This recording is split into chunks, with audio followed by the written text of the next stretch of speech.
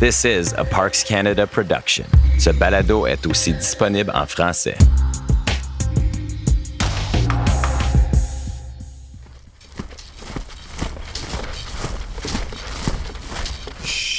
From the 9th to 11th centuries, a group of Norse people plundered, ravaged, and conquered much of Northern Europe and beyond. They were Scandinavian warriors with fleets of ships who gained the reputation as savage, seafaring pirates. You may know these people as Vikings. But what you may not know is that one group of Norse explorers were the first Europeans to set foot in North America. I'm Fred Shepard, and you're listening to Recollections, the Saga of Vinland.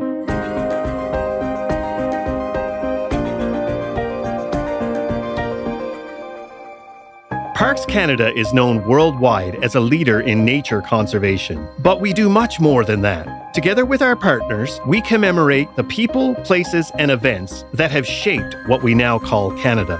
Join us to meet experts from across the country as we explore the sights, stories, and artifacts that bring history to life.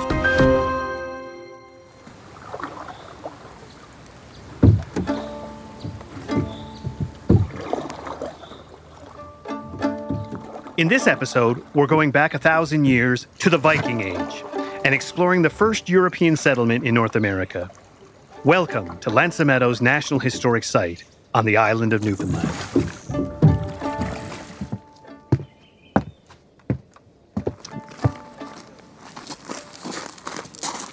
Now, one thing before we get going, the word Vikings. It's not the right word to use for this group of Norse explorers. Viking refers to the act of ransacking villages and conquering lands. In the Old Norse language, Viking translates to something like pirate raid. But not every Norse person from that era spent their time as a Viking. Most of them were farmers and merchants. Only a select few set out to raid and conquer other lands. So, instead of referring to this group as Vikings, we're going to call them the Norse. The Norse originated from the area known today as Scandinavia, the European countries of Denmark, Norway, and Sweden. Their influence reached its height between the years 800 and 1050, when they established vast trade routes and colonized lands to the east and west, crossing long distances in their ships. Older history textbooks often mythologized the age of exploration, when Europeans like Christopher Columbus, Jacques Cartier, and John Cabot, quote-unquote, discovered the New World beginning in 1492. So let's bust that myth. No one can discover a place where people have lived for millennia. And, based on evidence from Meadows, the Norse, who also did not discover North America, arrived nearly 500 years before Columbus. And where the Norse landed was the northern tip of Newfoundland's Great Northern Peninsula.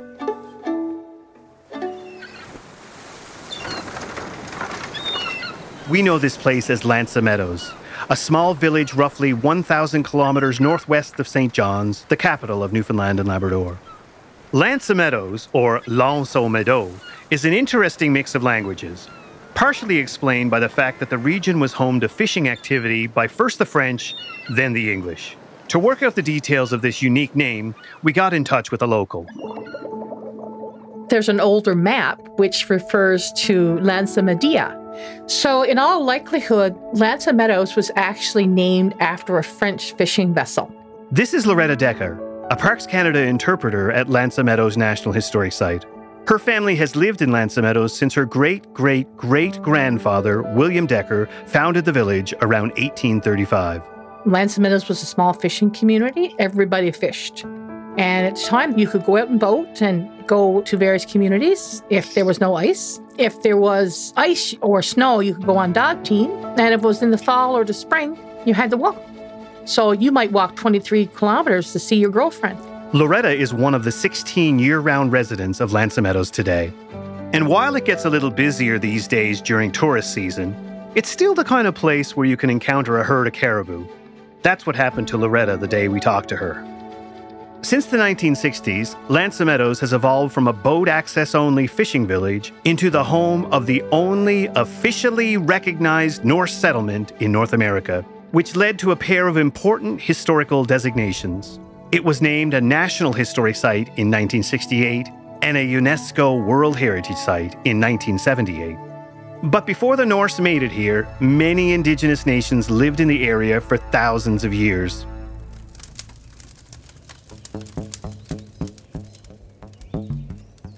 Which is why several generations of villagers thought the raised dirt mounds in a nearby field were the remains of an ancient indigenous camp. It would take a couple of Norwegian researchers to reveal what they really were. But why did the Norse ever come here in the first place? Back in the Viking Age, the Norse colonized or invaded much of coastal Europe, Asia, and beyond, eventually establishing a major settlement on the island of Iceland. One Norse explorer, Eric the Red, moved to Iceland with his family when he was a child. In his adult years, he murdered one too many people and was exiled.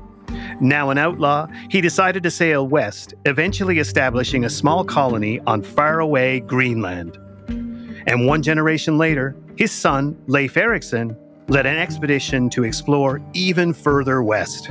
And we know all of this because of a series of epic tales known as the Icelandic Sagas. These sagas are stories of the Viking Age, passed down for centuries. But like the game of broken telephone, some of the details changed over time. Finally, a couple of centuries after the events took place, someone wrote them down. So while some parts are archaeologically verifiable, many are not. We'll focus on the two that mention North America, collectively known as the Vinland Sagas. Here is Loretta again, our Parks Canada interpreter with the Vinland story. There was a trader called Bjarni, and he had been intending to spend a winter with his father in Iceland. When he arrived in Iceland, his father was no longer there. His father had moved to Greenland. So he took his ship and his crew and he sailed for Greenland. Having never been there, he didn't really know what Greenland was like. But he got blown off course in the storm and he saw this land and they described the men really wanting to go ashore. And he just refuses. And they see a number of mythical creatures and things like that too in the sagas. Then they sailed past a long beach and all this wooded area and there was valuable timber there, obviously, but again, he wouldn't go ashore. This is not Greenland. And then finally, they spotted some other land of flat stones that was a useless land, the saga says. They didn't go ashore. This is not Greenland. But eventually he makes his way back to Greenland, and he describes the land that they saw and the resources that they saw there. So Leif Erikson, who is the son of sort of self-proclaimed chieftain of Greenland, Eric the Red, he decides that he's going to go. But he said they did better than Bjarni because they actually landed. So when they landed, the sagas talk about the dew from the grass and how sweet it was in the meadows, and they brought their sleeping bags ashore. The sagas describe 3 regions to the west of Greenland. During Leif's expedition, he named these lands Helluland, Markland, and Vinland. Historians consider Helluland, land of flat stones, to be modern-day Baffin Island, Markland, land of forests, to be Labrador, and Vinland, which translates to either land of wine or land of grass, to be Newfoundland and the maritime provinces around the Gulf of St. Lawrence. The sagas describe Vinland as a bountiful place, full of valuable resources to the Greenlanders like timber and fur. And the Lanza Meadows encampment was very likely part of the Vinland region. It was a prime location, with fish, fresh water, and wood. The keys to a successful coastal settlement. But the site had even more going for it. So the Norse chose Lanza Meadows as their site of their base camp because it had certain advantages that are not always apparent to modern people. Lanza Meadows is on the tip of the Great Northern Peninsula that juts out into the ocean. There are a number of islands offshore, in fact, 4 large islands, not that far offshore, that are almost like landmarks. Choosing a location was obvious. Easily described landmarks ensured that the Norse Greenlanders could navigate their way back. They built their settlement on a site overlooking a bay. On a clear day, it's possible to see as far as Labrador. There were rolling hills with long grass and shrubs, a forest nearby, and to the west, a stream running down from the bog to the ocean. Today, it's called Black Duck Brook. Given Lanza Meadows' proximity to what's now known as Iceberg Alley, there were probably icebergs floating by each summer. The Norse built 8 buildings, most of them living quarters and workshops, that looked like they sprang organically from the earth, with grass growing from the sharply peaked roofs. The original facade structures at Lanza Meadows were built in the Icelandic style, and that means it's a timber frame with layers of peat sod, peat walls, peat bricks, essentially. And that's just strips of peat that's cut up from the bog. And they're just cut up into pieces about 6-8 inches thick and about 4 feet long. Peat occurs naturally in bogs and other wetlands and is made from layers of decayed plants. When harvested and dried, peat can be formed into bricks, which the Norse used for strong, insulated walls. And they're just laid in the walls like you would lay bricks. All that insulating peat in the walls and roof, along with an interior fire pit, were important for keeping the Norse warm throughout a northern Newfoundland winter. All told, this settlement could support around 80 residents. A couple of the buildings had a bit of a different use. After sailing down from Greenland, the Norse needed to mend their ships, and to do this, they required wood and metal. So, one of the houses was set up to process iron. In this house, the Norse built a furnace and a kiln to make iron tools and nails that were needed to repair their ships. This settlement was most likely used as a base camp for Leif Erikson's expedition and others that followed, allowing for further exploration along the Gulf of St. Lawrence. It was also a place to gather timber, fix their ships, and load them up with resources to bring back to Greenland, hard labor that required strong men. But women also had important roles in Norse society at the time, cooking, mending clothes, and keeping up with the washing and cleaning. And the sagas mention some women joining at least one of the journeys to Vinland. With all the work of keeping the settlement running and exporting resources, it was probably a lively and busy place. But after a few decades, it seems like the Norse abruptly abandoned their North American camp and never returned. Use of the Norse settlement area continued after they left, this time by First Nations groups, including the ancestors of the Beothuk. Innu from Labrador occasionally came to the area to hunt and trap, and Inuit from Labrador came to trade. Beginning in the early 1500s, French ships came seasonally to fish for cod. In the late 1700s, year-round settlements with families began popping up around the northern coast of Newfoundland. By the 20th century, 900 years after the Norse left, the search for Viking outposts had become a popular pastime for some adventurers, historians, and archaeologists.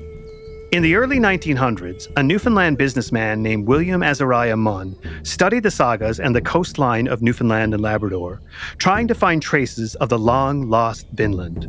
He published a theory in the St. John's Daily Telegram in 1914 that the Meadows area was the location of Leif Erikson's encampment. But it took another half-century before any conclusive evidence was found. Enter Helge Ingstad. Helge began his career in Norway as a lawyer, but he had greater ambitions and a thirst for adventure. After selling his law practice, he spent several years as a trapper in Canada's Northwest Territories, and later became the governor of a region called Erik the Red's Land, a part of Greenland that was briefly annexed by Norway in the 1930s. Shortly after, he was named governor of Svalbard. In 1941, Helge married archaeologist Anna-Stina Moe. Together, they explored the remains of ancient Norse outposts along the western coast of Greenland that corresponded to the sagas. Their adventures led to a search for Vinland, using a map created by an Icelandic scholar in the 1500s, and Munn's pamphlet from 1914 as references. Helge and Anna-Stina spent the late 1950s scouring the Canadian coast by boat, plane, and foot to find the fabled locations of Helluland, Markland, and Vinland. And there was disappointments all the time. This is Helge telling a documentary crew from the National Film Board of Canada about the search. And when I asked people about the ruins, many of these fishermen in Newfoundland, they kind of shake their head and thought the man was crazy doing so, hunting for such a thing instead of doing some honest work, you know. The very last place I came to, that was a place called Meadows. This was a very isolated place. There was no road. They lived all by themselves, and there I met a very fine old-timer. George Decker was his name. Yes, he said right away, here's some ruins. There was a terrace close to a little creek called Black Duck Brook, a beautiful thing. On this terrace, you could see the very, very fine outlines of something that must have been houses. If the name Decker sounds familiar, you're right.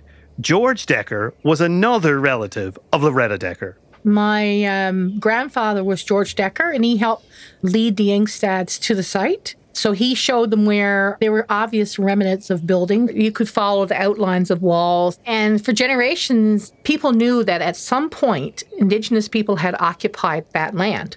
They knew nothing of the Norse or the Vikings. They had no reason to speculate it was anybody other than indigenous people from some time in the past.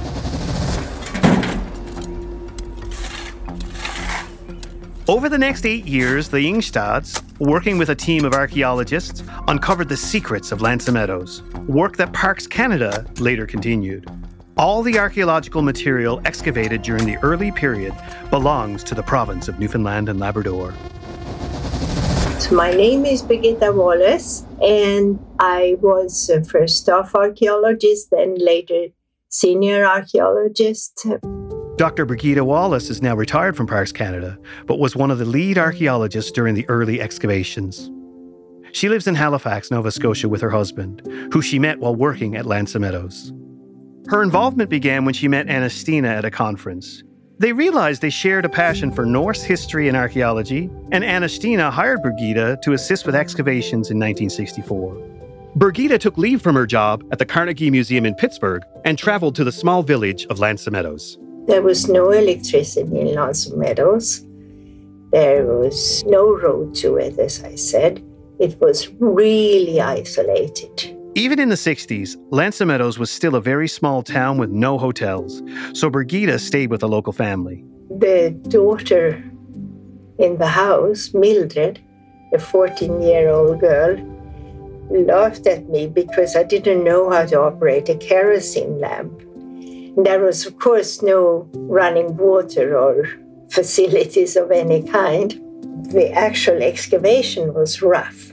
The weather was mostly really cool and wet that summer. We had a little hut on the site at the time where we could make coffee. Actually, we made tea. And we lived from tea break to tea break, digging, freezing. So the actual digging was pretty miserable, really. But we laughed a lot. The team spent the next few years excavating the remains of buildings, looking for conclusive evidence that the site was Norse. Birgitta, though, was confident. I knew it was Norse because I had seen identical type ruins in Iceland. However, in 1964, when I was there, Anastina had asked me to dig a trench just outside the biggest house. But with me that year was a young boy whose father had been active in trying to support work on the site. And he dug and he found things. He kept saying, holding up a stone, is this something? Or is this something? And then he held up a stone, which was a little donut-shaped soapstone piece with a hole in it. And he said, Birgitta, is this something? And I recognized that it was a spindle, a Norse type of spindle worm, a kind used in the Viking period.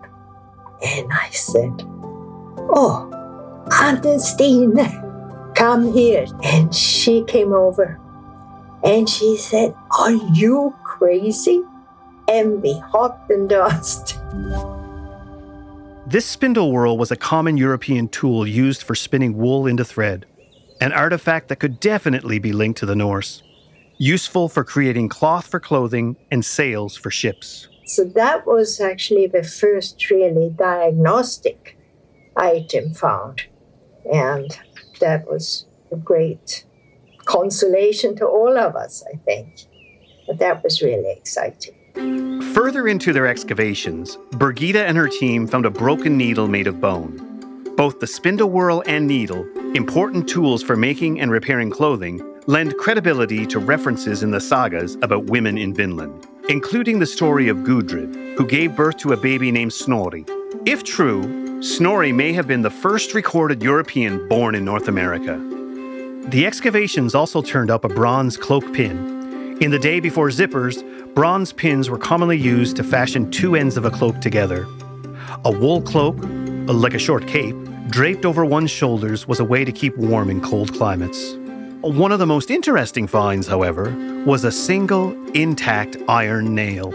We were really excited to find a whole nail and in such a condition. You could see that it was hand-forged, but otherwise it looked just like a modern nail. Iron was essential for the Norse and their way of life. It was the raw material needed for tools that allowed them to farm, hunt, build ships, and more. So iron was very important to the Norse people because it helped them build ocean-going ships. The boards for the ships were overlapped and nailed one on top of the other. And then those seams were caulked with tar and sheep's wool and provide the watertight seal. And that ship would have required the iron nails to make that ship technology work. It's worth noting that Norse boats also used trunnels, which are essentially wooden nails that fared better in damp ocean environments. Instead of rusting, like iron nails, the cold, salt water preserves the wood. Now, iron artifacts are hard to date, making it difficult to place the found nail to the proposed Norse settlement timeline. But there are clues that indicate the nail was made by the Norse at Meadows. If it hadn't been where it was, about depth of 55 centimeters or so, way below the surface, and among artifacts that we knew were Norse, we would have thought it was a modern nail. But it really made us think this nail probably was made right here. The creation of iron is a big undertaking, even with modern technology. And for the Norse, it was an extremely laborious process. Essentially, the Norse had to collect iron in the form of bog iron nuggets from nearby Black Duck Brook and the surrounding bog. Bog iron looks like brown rocks and forms in peat bogs. All the decaying plants decompose and produce tannic acid, which extracts iron from the bedrock below, creating something like an iron soup. When the iron water starts flowing into the stream, it meets oxygen, and a chemical reaction creates iron oxide in the form of lumps of bog iron. These lumps are collected and smelted, which is a process that involves roasting the iron at high temperatures to remove impurities. The concentrated iron is removed, and the leftovers, called slag, are discarded. Bars of iron are later forged, superheated, and hammered into a shape like a nail or a knife. And after comparing the properties of the slag piles found around the site to the properties of the nail, archaeologists found a perfect match, concluding that the nail was forged using bog iron found at Meadows. This is exciting because it means this nail represents the earliest known evidence of iron smelting anywhere in North America. One question that remains unanswered is, did the Norse and indigenous peoples of the area ever meet? There isn't much evidence, but one group of artifacts found at Meadows may provide a clue. 3 butternuts and a burl of butternut wood. A butternut is a type of walnut that's native to eastern North America, but not to the island of Newfoundland. Perhaps serving as evidence that the Norse continued their explorations further south where butternuts grow, or that they traded with indigenous peoples. For at least 3,000 years, many different indigenous cultures, including pre-Inuit groups such as the Grosswater and Dorset peoples, and First Nations peoples, such as the Beothuk and their ancestors, have lived along the coast of Labrador, the island of Newfoundland, and around the Gulf of St. Lawrence. To understand more about the Indigenous history at Meadows, we spoke to Dr. Jenneth Curtis, an archaeologist for Parks Canada who has studied the excavations of Indigenous sites at Meadows and the surrounding areas. So we find essentially the remains of their campfires, the fired rock and charcoal, and heated soils that are left behind as traces of that. And along with that, some of their tools that were left behind, and some of the evidence of tool-making activities. So one of those objects was a wooden harpoon shaft, which is a really interesting find. It's very unusual to find a whole harpoon shaft made of wood, and that is on display at the Meadows Visitor Center. That harpoon shaft carbon dates to 3,000 years ago, during the habitation of the Grosswater people. But, closer to the time of the Norse, So the indigenous people who were likely living in the area around 1,000 years ago would have been the ancestors of today's First Nations, the Innu of Labrador and the Beothuk, who were living on the island of Newfoundland. And those groups were engaged in a seasonally mobile pattern. So at Meadows, regularly coming by in the summertime to hunt birds, collect eggs, access wood resources. As to whether the Norse and any of these people met, it's a bit unclear. So we've said that we don't have direct evidence of the Norse meeting indigenous peoples on site. But one of the things that I find really interesting is that they must have known that other people were there before them.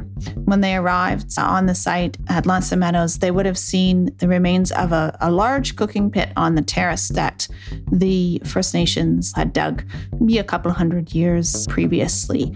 And they actually situated one of their sod houses right next to that big hole on the terrace. So certainly the Norse would have known that someone was there before. Likewise, the indigenous peoples who came by the site after the Norse had been there, they would have seen the sod houses, the remains of the wood, and other artifacts that the Norse had left behind when they were there.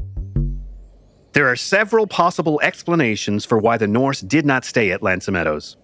Their population in the Greenland settlements was small, so leaving for Vinland voyages meant fewer hunters and farmers at home.